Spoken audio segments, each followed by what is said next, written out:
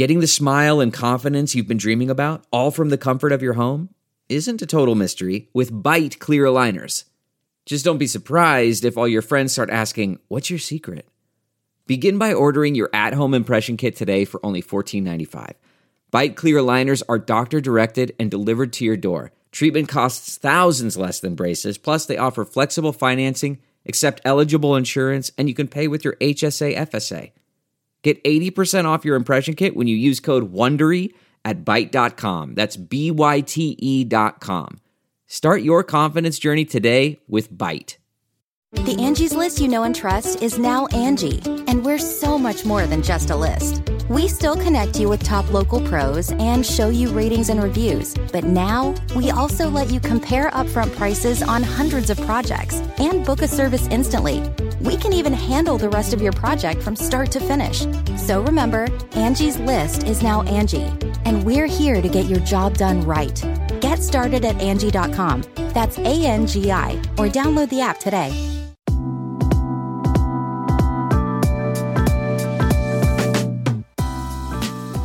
Welcome to Balanced Black Girl. Thank you for joining me today. If we haven't met yet, I'm Les, and I like facilitating conversations that are real, uplifting, and encouraging. And right now, we're talking all about business, baby. Whether you run a business, are interested in business, or are nosy like me and like seeing what happens behind the scenes with Black-owned businesses, this series is for you. So last week, I kicked off our Black Women in Business series talking about side hustling. I shared my experiences with it and some of my tips for staying balanced while you build your biz on the side. For our first interview for the series, I wanted to keep the side hustle conversation going, to talk to another Black woman in business who is building her biz while holding down a 9-to-5 job, which is why I invited my girl Alexis Barber to join me on the pod today. Alexis is a content creator who shares the realities of managing everything from her tech career to social life to launching her first product line while living bi-coastal, splitting her time between New York and LA. She's the host of the Too Smart for This podcast, which I love listening to and I've had the pleasure of being a guest on. And through her content and products, she reminds you how important it is to put yourself first. In this episode, Alexis and I talk about the realities of being a Black woman content creator, the good, the bad, the ugly, and everything in between. We also talk about the transition from content creator to business owner, because getting started as a content creator can be a savvy way to build the foundation of a business. We talk about practicing self-care and setting boundaries in the digital realm and so much more. This episode is jam-packed, so let's get into it.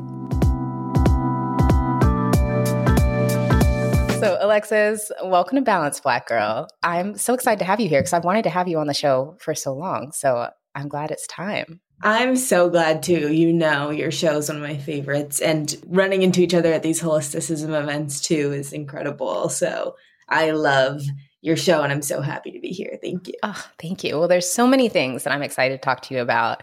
First off, I would love to hear how LA is treating you. You are a newly bi-coastal baddie, Yes. kind of dividing your time between New York and LA.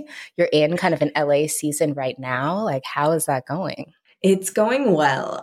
What I keep saying to people is that in New York, I had a lot of work. I have multiple different jobs that I'm doing, and it was really impossible to relax there. And so here I have the same amount of work, if not more, but I feel like I can actually recharge because the city isn't just attacking me 24/7. There's parts of LA that are annoying and weird, but they're not as all encompassing and consuming as New York. And so that's what I love about it so far. And having all this space, girl, Yes. It's crazy. I mean, you went from having your studio to a full living space where you have separate rooms and room to breathe. It's crazy. I have too much room. I'm I don't know what to do with this corner. There's too much in here. And it's my living room in this apartment is the size of my studio. And it's just crazy to be furnishing it and everything. But I still feel like it's not mine. I still feel like I don't. It was too expensive or I shouldn't have done it, even though I can realistically afford it. It's I still have that imposter syndrome in my own house. So we're getting through that. Yeah. And I mean, it takes time in those transitions to get settled in. And I think to your point, what you were saying about New York, and I love New York, and I've never lived there, but I've spent time there. I do think that it is just a place of sensory overload where you can have the same amount of things on your plate, but just your senses are on 100 all the time. And what I appreciate about LA is you can have different sensory experiences. You can take space, you can get some quiet, you can connect with nature, you can get some calm to mix it up when you need to. Precisely. Like that's exactly what it is, because it would be like, I'm in New York, which I love New York. I'm going back for the next month very soon. For me, I work from like 7 to 7, probably either doing content or doing work. But by 7 p.m., it's like, it's screaming outside. Like there's sirens everywhere. If you want to relax, you feel like you can't breathe because everyone's on top of each other. Whereas here it's 7 p.m. and I can go on a beautiful walk and smile at 7 of my neighbors and run into like 3 dogs and just enjoy the sunshine. Like I feel like the sun here isn't real. Like it's made me really appreciate not just nature, because, I'm not going to sit here and be like, yeah, I'm a hiking girl. No, I'm not. I'm not going outside. But it's made me appreciate the beauty that is in the world. Whereas New York, I think you can get cynical after a while. Yeah, definitely. Even just being disconnected from things like trees, which sounds so simple and so basic. And I think when we think of nature, we think we have to go like wild it in the wilderness, but literally just having access to like shade from trees changes your whole mood, your whole vibe changes. Just having like grass that you can like put your feet on changes. Exactly. And the beach, I mean, I love it. I love that I can do both. And people always ask me like, which one do you like better? It's like, I like both equally. And I kind of just want to live a life where I can be in both for the rest of my life, because I need that balance. And I'm a I have a lot of Sagittarius in my chart, manifesting generator. So I need to have things switch up in order to like be my best. Yeah. And it's amazing that you've been able to create that for yourself, especially being so young. Totally. Like that's dope. Thank you. Yeah. I mean, we'll talk about that. Oh yeah, definitely. Yeah. So the central question that I initially wanted to explore in our conversation today was around content creation, experience being a content creator as a Black woman. And the first question that popped in my mind was like, are Black content creators okay? Very complicated. Complex question with nuanced answers.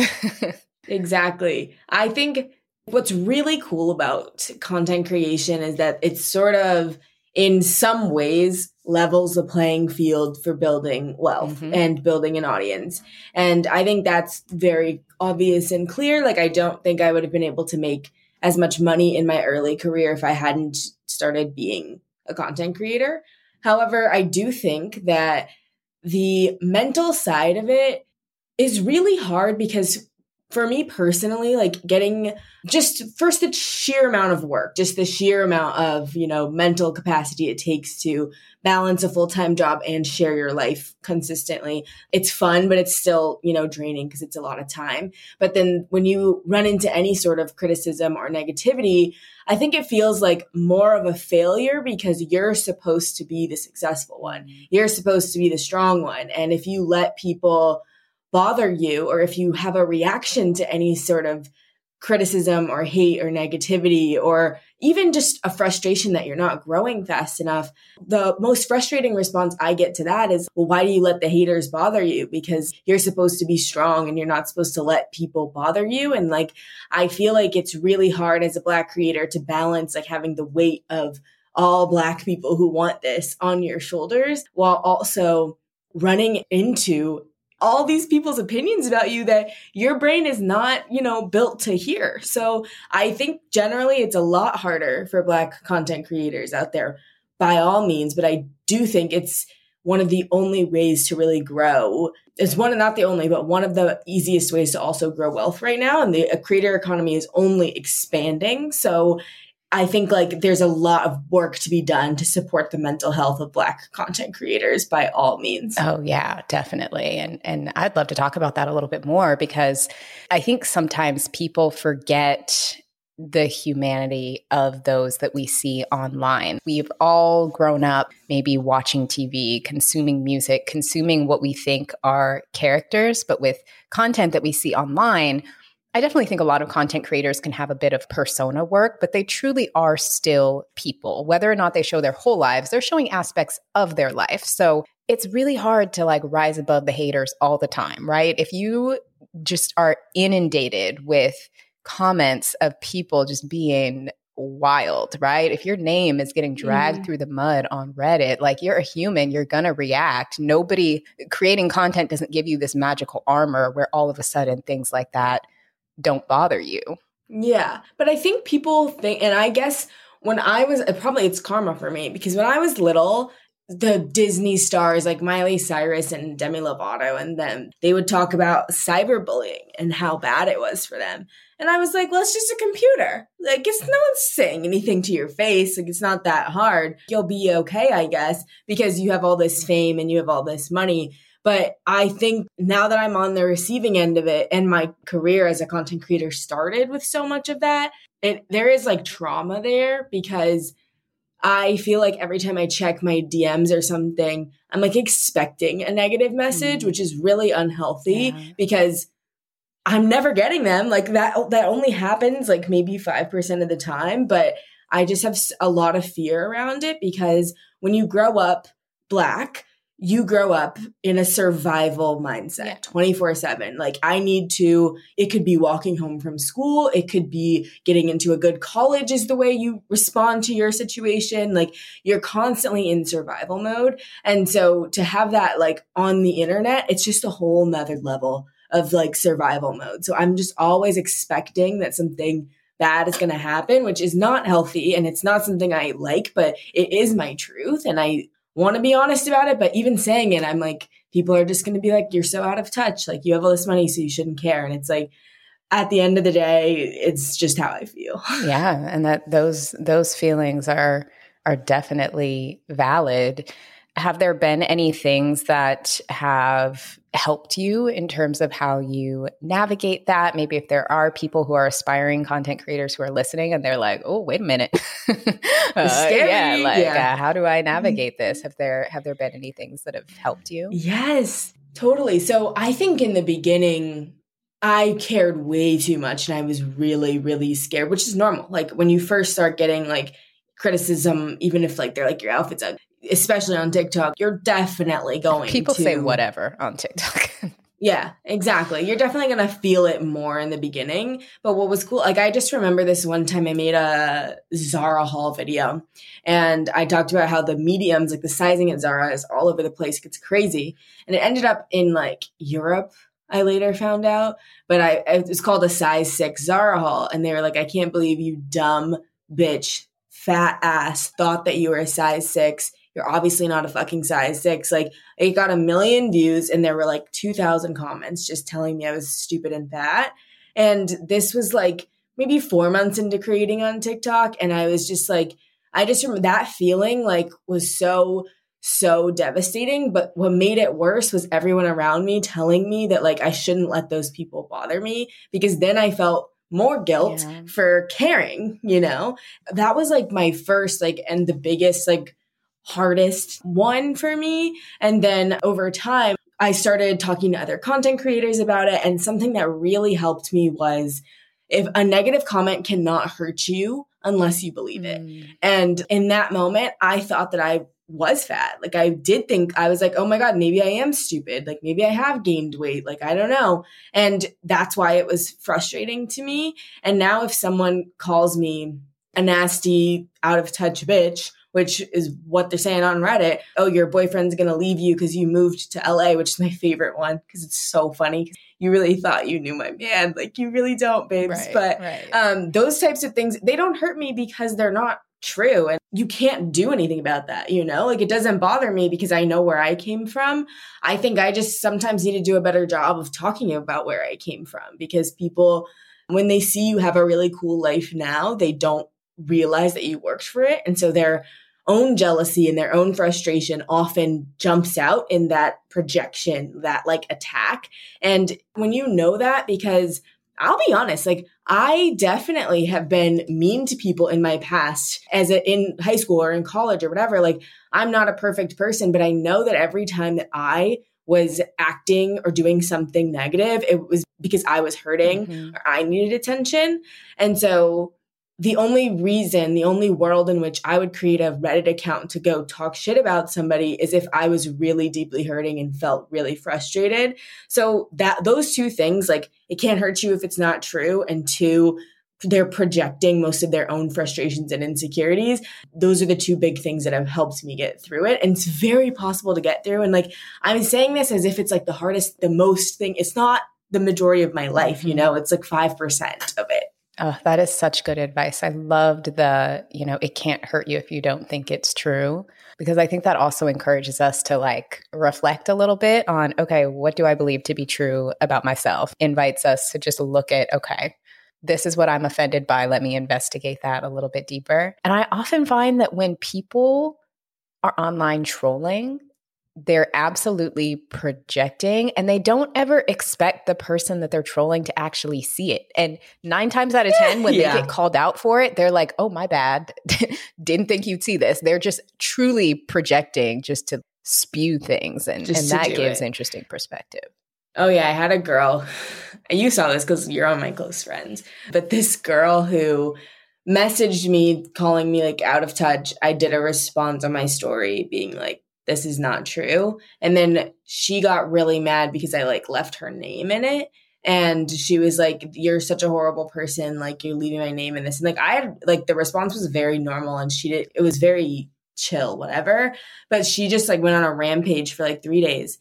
A week later, I'm so sorry for the way I acted. Like I shouldn't have done that. And it's like, yeah, we know because you had to face consequences for your actions. Right. And when you're a creator, you've got to do that on a higher scale. And if I fuck up, what gives me peace now is like, I know that I have enough self-awareness to apologize when I do something wrong. And if I did something wrong, that's okay. I'll apologize and I'll mend my mistake and move on. And I think most humans, deserve that chance too. Definitely. Yeah. And it's also like, you don't get to be nasty to somebody and then have them protect your identity. Like if you're going to say mean stuff, say it with your chest. Let people know that you're mean. I think that's what I'm saying. Like say it with your chest. Please. Like I would love to talk about it, sweetie. Put it in the comments. So why have it be in the DM? Let everybody see it. I mean, if that's how you really feel. Know. Exactly. So what has been some of your biggest learnings as your platform has grown? What have you learned about yourself? What have you learned about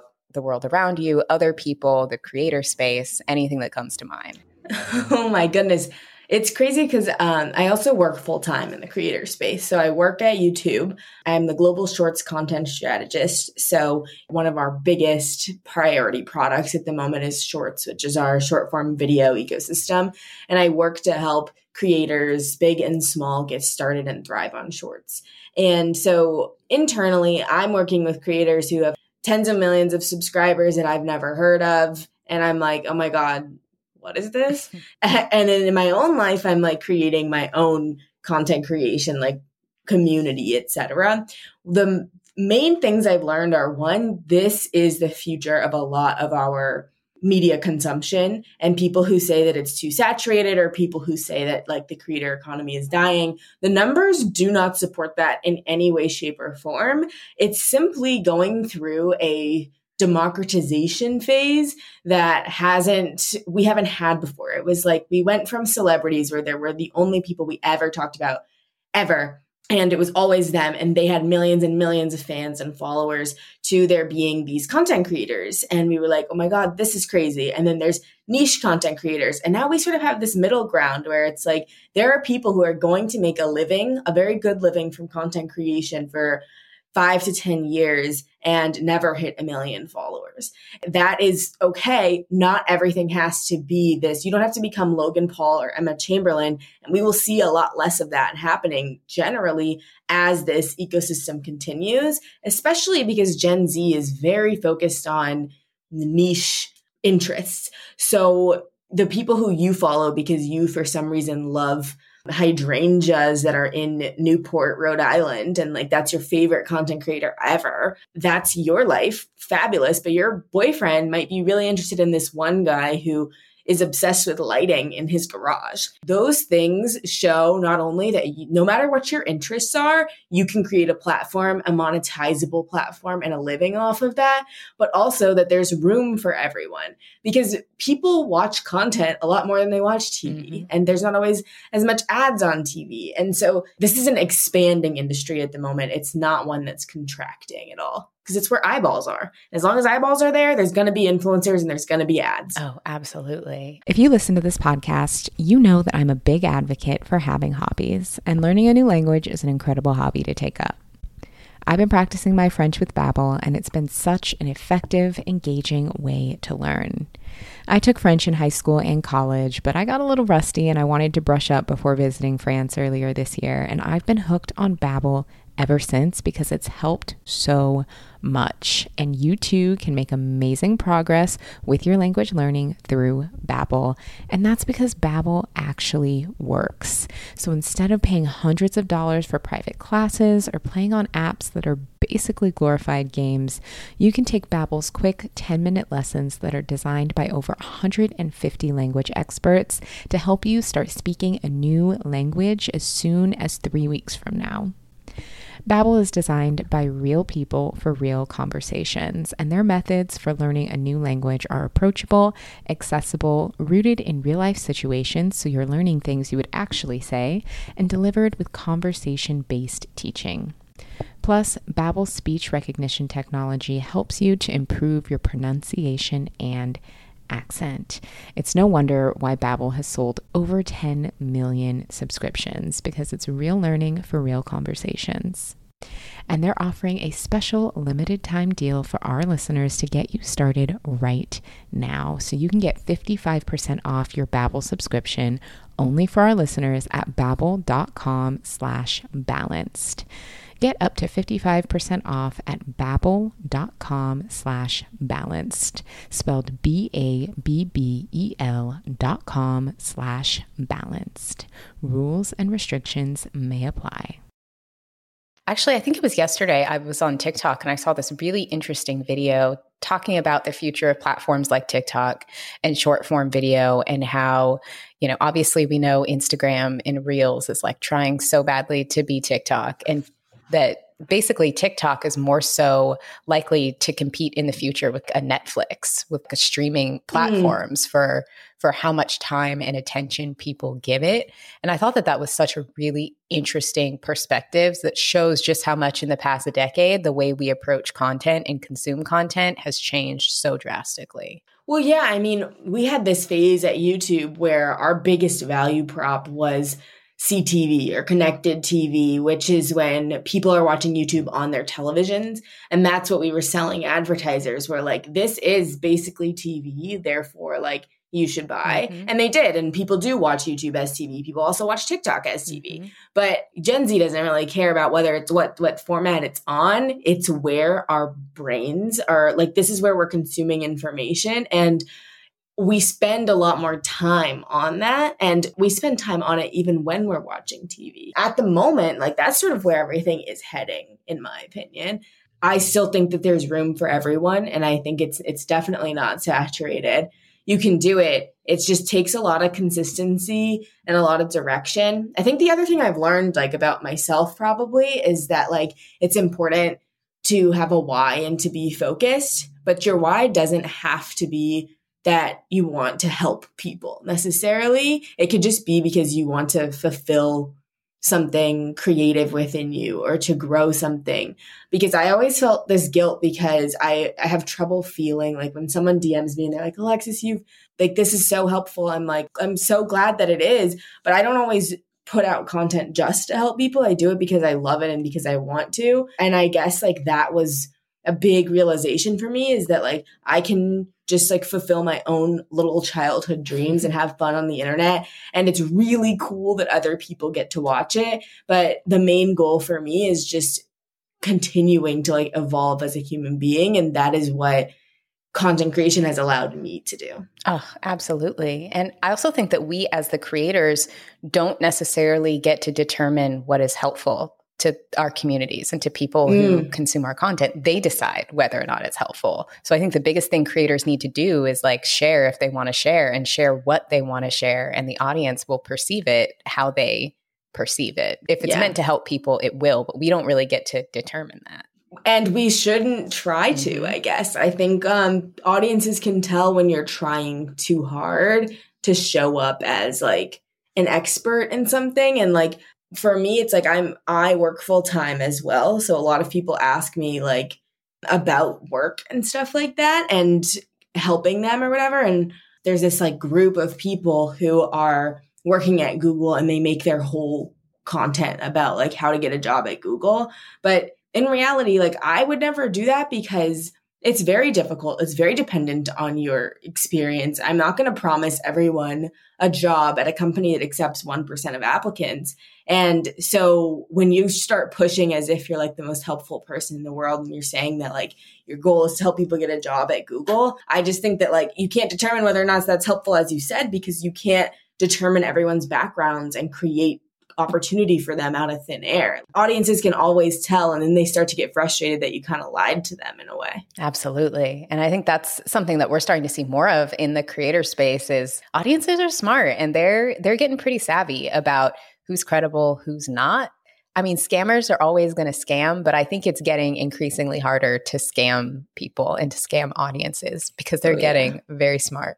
They're very smart. So you can't scam. That's why I'm with the launch of my product line. I'm just like being honest. I'm trying to do this from scratch by myself. I don't know what the hell I'm doing. And if I mess up, we're going to mess up together and you're going to learn from it just as much as I did, because I could pretend so much when you're launching a product and just do it the same way as millennial or older or seasoned influencers have done in the past, where they just have a credible launch that like seems like it was coming out of Sephora or something like that. But that's not what my generation is interested in at the moment. They want to know how it happened. Oh, yeah. Oh, and we're definitely going to get more into creating a product because I'm just super excited for you and interested in how you do that.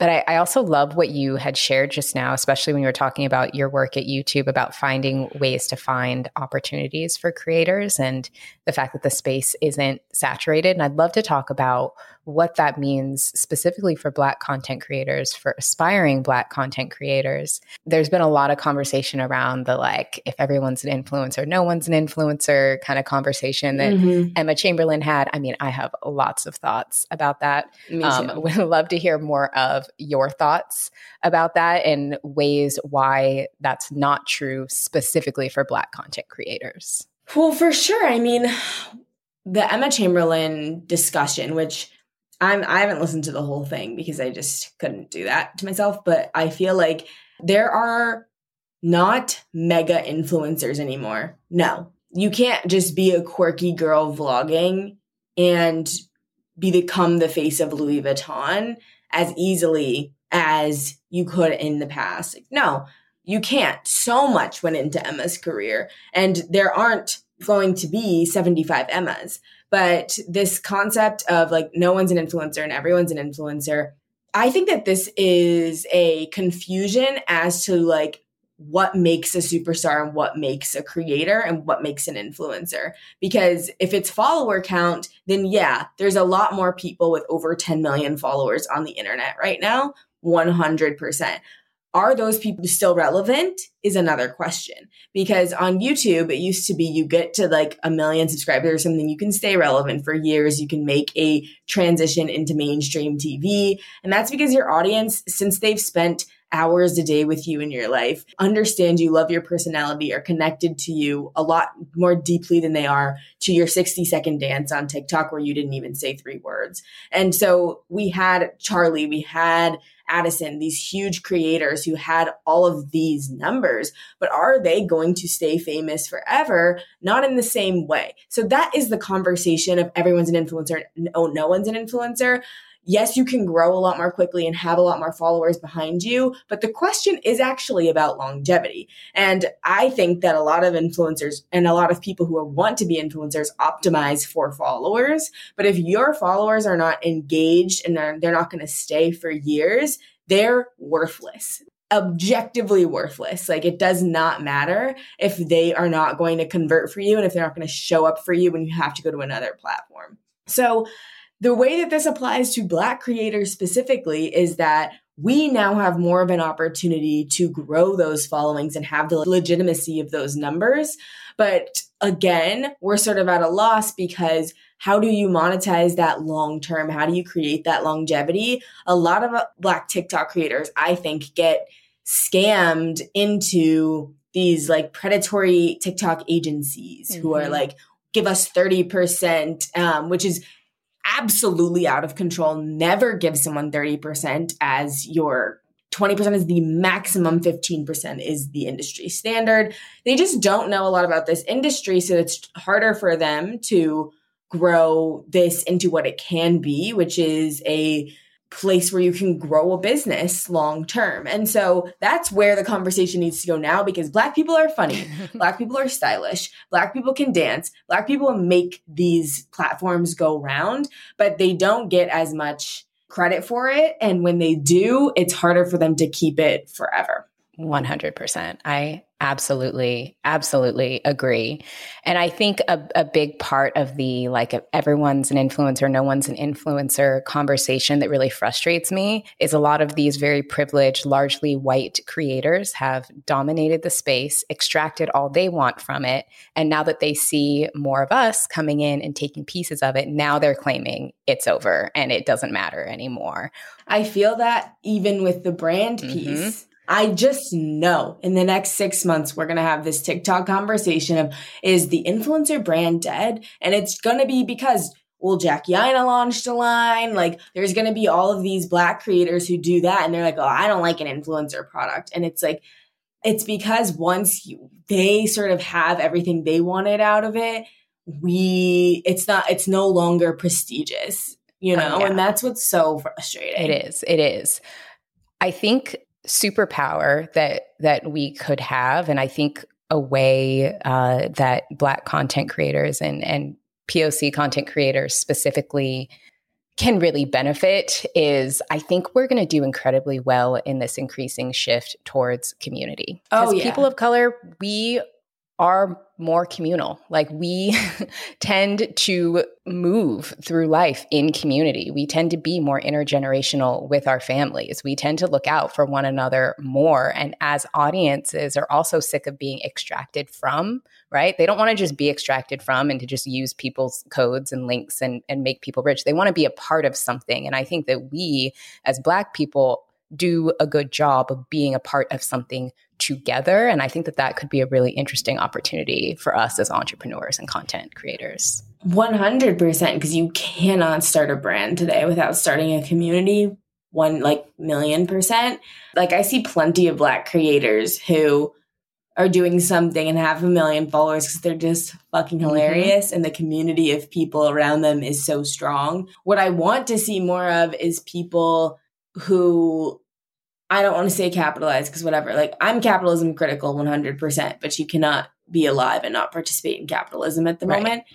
Like, I would like to see more Black people take back the wealth that was extracted from our hilarity, our fashion, our everything, and do that through the communities that we build, and then support the people who are creating those things. Because when it's just so funny. I mean, the D'Amelios, the Addison Rae, all those dances are created by Black people, and now they are multi-millionaires.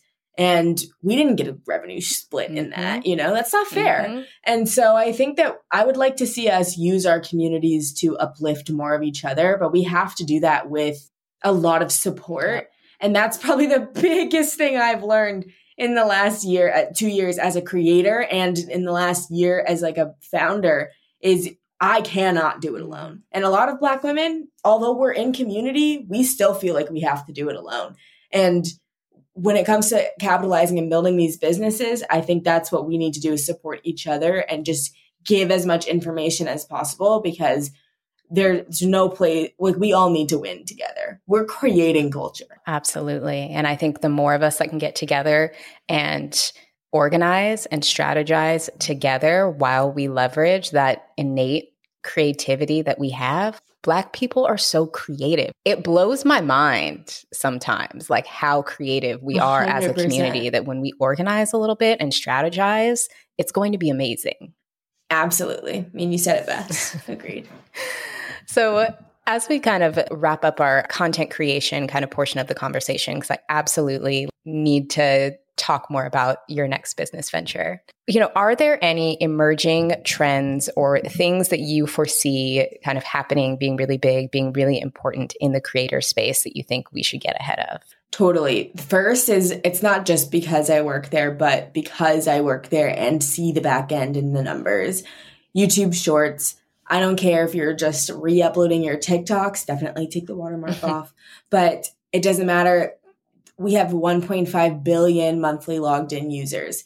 That's not a market to ignore. Start posting your content on YouTube Shorts. It's the easiest way to grow a YouTube channel to start. The second place I think that you can capitalize on is by connecting with your audience directly. And a lot of people don't do this, but I don't know if you all remember November 2020 when we thought TikTok was going to be banned, but that was a crazy time. And there's still chances that could happen simply because of the spyware. But, I would say that connecting with your audience directly, building an email list, building an SMS list, even if you're not using it, you want to be doing that. And a great tool to do that is actually Norby, which is a Black owned and founded company. Really? But actually founded by my friend who also went to Northwestern. Amazing. And it's funny, I didn't know that he had founded it because my brand designer was like, we should use Norby for your product launch. And I was like, cool. And then I was at a party at my boyfriend's house and his name is Steven, and he was there. And Jeff was like, you literally use this product. I'm like, well, here's all my feedback. Here's all my thoughts. But we went to school together, went to Northwestern. And so it's a great product. It's basically like a customizable link in bio tool where you can also collect emails and SMS. They give you a number and you can basically text your audience. You can email them right from that link. So they don't have to go to another website and sign up. You can do it right in that link. And that's what I've been using to collect emails for pre-orders for my robes. So that is something that I would encourage all creators to get started with, is build out that professional back-end ecosystem where you have your own website, where you have an email list and you have an SMS list, because the people who have that and the people who don't, it's going to come down to that long term, like you've got to be as professional as possible with it. So Shorts and Norby, sign up immediately. Oh, those are amazing tips. I love that Norby's Black owned. I actually recently signed up for Norby and have started using it. And I didn't even know it was Black owned. That makes me even more excited to use it. Yeah. He founded it with a partner. I don't know if the partner is also Black, but he's Black, so I don't care. Yeah.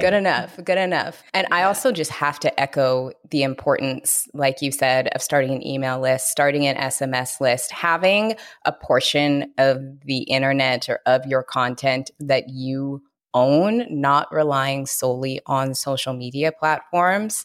Cannot stress it enough. Like, creating a website does not have to be expensive. You can create an inexpensive Squarespace, WordPress, whatever. Starting an email list, not expensive. The software I use is like $19 a month. Like, having a way to connect directly with your audience, having something that you own is invaluable, because these platforms are not where you should put all of your time and resources into. Never that, 100%. And also, I think another tip that I will give Black creators is not all money is good money. I worked with Betches and I love Betches. I love their content. I loved the founders and I loved my podcast co-host. But at the same time, I took that opportunity because I felt like I couldn't get as big of a community on my own. And I wanted to be attached to that name.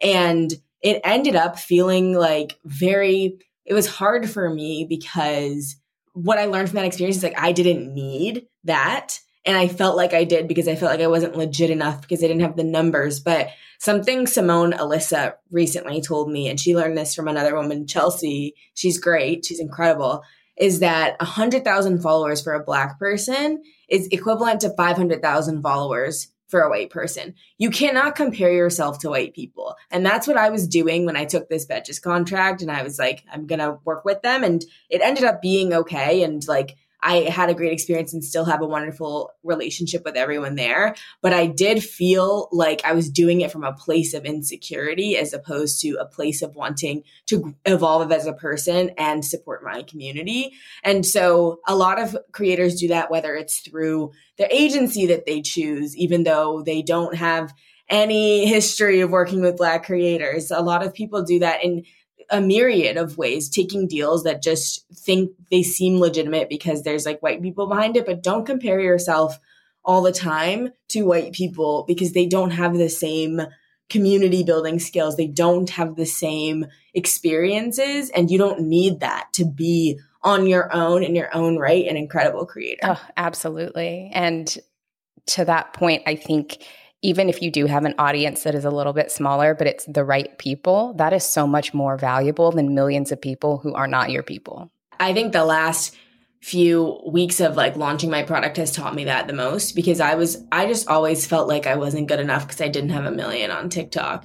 And like the truth is, it does not matter because I have ambitious, incredible women who follow me, and I'd rather have those people feel empowered and like they can do whatever they want with their life than to have 1 million people who just want to know where a Black t-shirt was from. And I don't even care about the outfit I'm wearing. You know, like I think it's so important to just know that and always remind yourself that when you're stressed out too. Definitely. Oh, this is so good. I have been in the content creation game for a very long time. And I wish that conversations like this even existed back when I started. They definitely didn't. But seriously, if anyone is interested in content in any way, like take notes during this conversation. Precisely, 100%. And I have 2 YouTube videos about it, about like how to get brand deals and get paid and stuff on my YouTube channel. If you want more, I don't consider myself like an influencer expert by any means, but I'm just transparent. And so check those out as well if you want to get started with content. Perfect. I'll make sure that those are linked in the show notes so they're super easy for people to find. Love. So recently, you've shifted your content a little bit where you started taking us behind the scenes as you get ready to launch your first product, which we've mentioned a little bit earlier in the conversation, but I'm so excited to get into because launching a physical product is no easy feat. There's so much that goes into it. So first, can you tell us more about what you're launching and how that experience has been? Of course. So I'm launching for my first product a super cozy robe. It's called the Too Cozy Robe, my brand, which sort of grew out of my podcast, Too Smart for This. It's called Too Collective. And so this is the Too Cozy Robe. The idea for it came when I had COVID on Christmas in December, and I was shopping to make myself feel better and try to get through my first and only like holiday alone.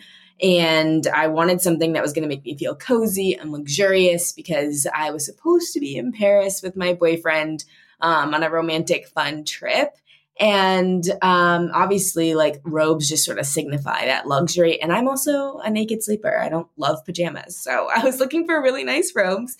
And none were like standing out to me. None were interesting. I ended up buying a few of them. And like they all had the same frustrating lack of functionality that I was like, why was this $200? Like, you have to be kidding me. Like, it's supposed to change my life. And so I just started thinking about how I did some research. I was like, there's nobody doing this. And it doesn't make sense because robes are genderless, which I soon found out because my boyfriend stole them and wanted one for Valentine's Day. They're ageless. I got my grandma a robe. I've gotten my cousin a robe who was like only 18. Like, everyone loves a robe. And they're seasonless. You wear a robe all year, no matter what. Like, maybe it's not the same one, but every day you need it when you wake up and when you go to bed. So I was just shocked, and I kept it in the back of my head. And for a few months, I was working on other projects, but every time I would mention it to someone, their eyes would light up and they were so, so excited. So I finally took the plunge in trying to figure out how to do it. And that's where I'm taking my audience through how I figured that out. And I do plan on expanding to other product categories, but this one is most important to me because it signifies taking care of yourself, and it signifies allowing yourself to relax at the end of the day and create a ritual, which I love your shows and your series on rituals and resetting, that just really, it sort of signifies to your mind that like you deserve a moment for yourself. And that's something I had only learned in the last 2 years of even being a creator. And so it means a lot to me. And I'm really excited that other people get to experience it too. Oh, absolutely. I don't know if you know this. I'm a big robe girl. Mm-hmm. Like I have several, although the one that I wear the most is this Same. like kind of ratty old one that my grandma got me, but would love an elevated robe experience. And I feel like this process is so needed. When we think about a lot of the common barriers that Black entrepreneurs and Black women in particular face when they're launching something like a physical product to begin with is usually capital. Like launching a physical product takes a lot of capital. That's really hard. You do not come from having like generational wealth and a silver spoon in your mouth. And I appreciate all of your honesty around that. And so you are truly building something kind of from your own foundation. What has that process been like for you? So I think it's like the two things that have given me the capital are not necessarily the money, but two main things, which is stability and delusion. So my stability comes from my full-time job, which I have not quit and don't plan to quit until I hit a certain very high number that I've set for myself. But having that job helps me know that my bills are going to be paid. So I'm going to be able to put my interest in I have multiple friends of mine who also work in tech who have full $1 million businesses outside of work, and they still keep their full-time jobs. And I used to think that that was like not what was possible at all for anybody. And it's not if you're raising venture capital because, you know, you need to put your whole like life into it, but they're not going to give you no venture capital over here. You're Black. So I'm just kidding. But you know, like you don't need that. The stats are not encouraging. So no, like having my full-time job is one of the main reasons because I know I'm going to have a roof over my head. The other two areas that stability comes for me are my influencer side hustle. So all the money I've gotten from this, I've either invested into my influence. Like I haven't made profit. I haven't paid myself. Like I have a cool lifestyle and I get to share that,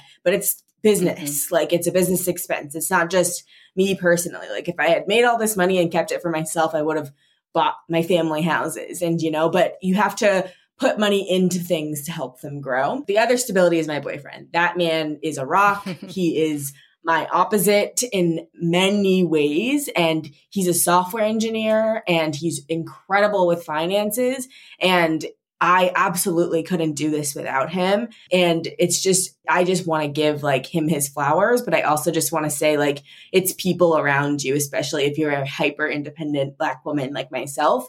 He had to beg me to let him help me and like still does. And I think that having that support is really important. The other part is pure delusion. And I didn't realize how delusional I was that I felt like I could start a business and have it become this major thing, which it hasn't yet because I haven't even launched yet. But, you know, like to believe that you can do that, it's a lot. And when I talk to other founders, seeing how delusional they are about their businesses, when you're like, I don't know if this is going to be huge, but they believe it will be. That's how you know, like you are an entrepreneur is when you have that crazy belief in yourself. And I think that just comes from trusting and realizing that where you are is always where you're meant to be.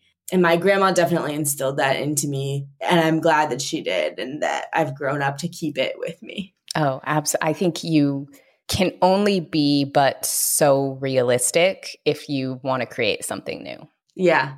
Or if you want to be happy, you can't think about how horrible the world is 24/7 if you want to bring more good into it. You have to just think about the good and try to create more of that.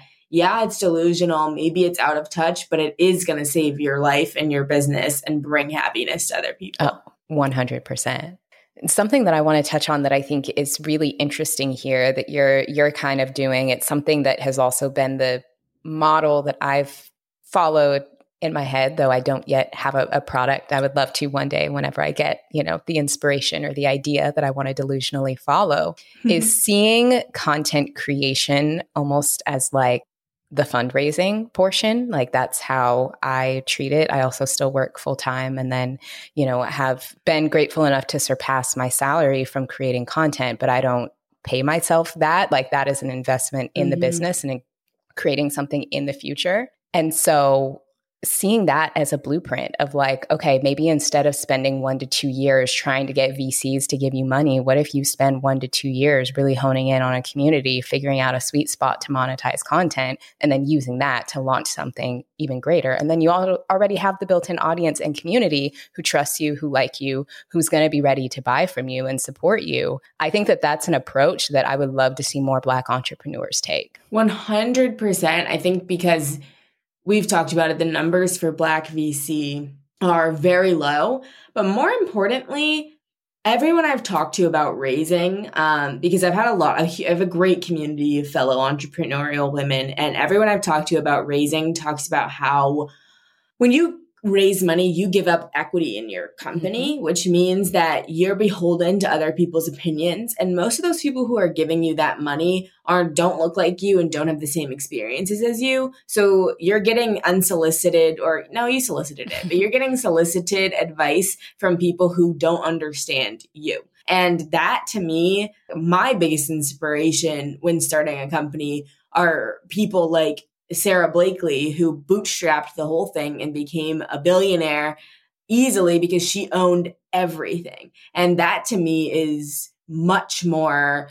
groundbreaking, especially for Black people, because you may grow a $1 billion business and you own 3% of it at the end of the day. What does that do for Black people other than give them representation that there are Black founders? Like, it doesn't create generational wealth. It doesn't redistribute wealth in any way because, you literally are just making white men richer. And so I'm not saying I'll never raise, because in a perfect world, I would be able to make this my full-time job. But I am saying that it's way more efficient to build a community and to grow it and then transition that into a product.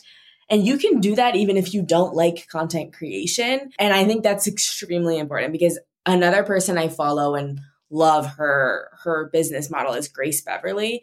I watched her YouTube videos and I just liked her because she was another woman going to an elite school at the same time as me. She went to Oxford and she would do college vlogs. And I just liked being able to relate to someone, because most of the college YouTubers went to state schools, which no hate to state schools at all. It's just a different experience than a private institution. And I wanted to see someone else who was like really ambitious on the internet. And she was that. And she said in a recent interview, she's like, I don't make great content, but I have a community, and like she's monetized that. And I don't personally make great content. Me neither. I feel like we just keep showing up. But exactly, you keep showing up, and you being you is enough. You do not need to make a cinematic, like if you want to, cool, but you don't need to be a movie director to build a community online. It does not matter what you want to sell, but if you want to be an entrepreneur, you have to build a community, and it's much smarter to start doing that while you have a full-time job and then turn it into a business than it is to like go to these VCs where you're not even going to own what you create by the end of the day, and you're still going to have to build a community. Yep.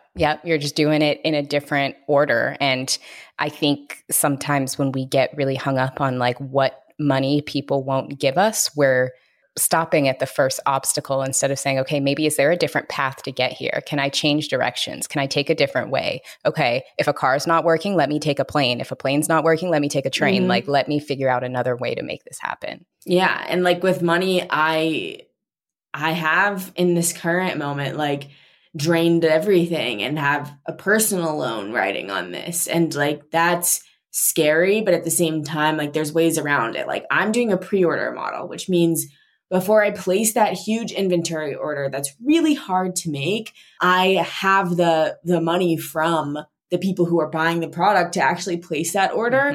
And that way, if I can still get them what they want. Yes, they have to wait, but I can still get them what they want without me having to suffer or give up part of my company or give up part of my like future wealth or whatever, you know? It just means that you have to be really customer centric and transparent with your community. And I think being honest is the best thing you can do. Like, I was always so ashamed growing up that I like came from a low income background or that I like didn't have what other people had. But that's kind of my superpower now that I'm older, is that like I did come from that, and that's why people can trust me more, I think. Oh yeah. I think people want to see us win when we bring them along the journey. And so that's what I really love about this approach you're taking in launching the Robe line, is like taking us behind the scenes to see each part of the process. Thank you. It's fun. It's scary. It's hell, but it's fun. It's scary, but such a cool thing to do. So what's next for you? How can we support you? How can we get our robes and put our pre-orders in? Yes. So what's really cool about this robe is that it has a really functional design. So the belt doesn't come off. There are buttons to where you can adjust the sleeves because you don't want to be getting your sleeves in when you're cooking and stuff like that. And it's a really functional material that, you know, withstands its softness after it's been washed. So that robe, the Too Cozy robe, is available for pre-order as of now. And I believe I'll keep it open for pre-orders. People just have to know when it's going to drop. And if it's not available at the time this episode comes up, it will be at some point. So just subscribe to that email newsletter. Wink. Always build the newsletter. Yes. But the other thing is this robe design comes in multiple fabrics. So in January, we'll launch the classic terry cloth version. And then later down the line, we'll launch it in different fabrics and lengths and colors. So you'll have opportunity there. And so just keep following at Too Collective on Instagram. Follow me at Alexis Barber. And that's where you can support there and I'll be letting you in on the process because we're at the very beginning. There is so much more that is coming after this, and how I even decide what to launch and what inventory orders I need to place. Like, you guys are coming with me because I have no fucking clue, honestly, how it's going to be. We'll be cheering you on each step of the way. And I'll make sure that we have all of your links in the show notes so that people can order, so that people can follow, sign up for updates. So I'll make it super easy there.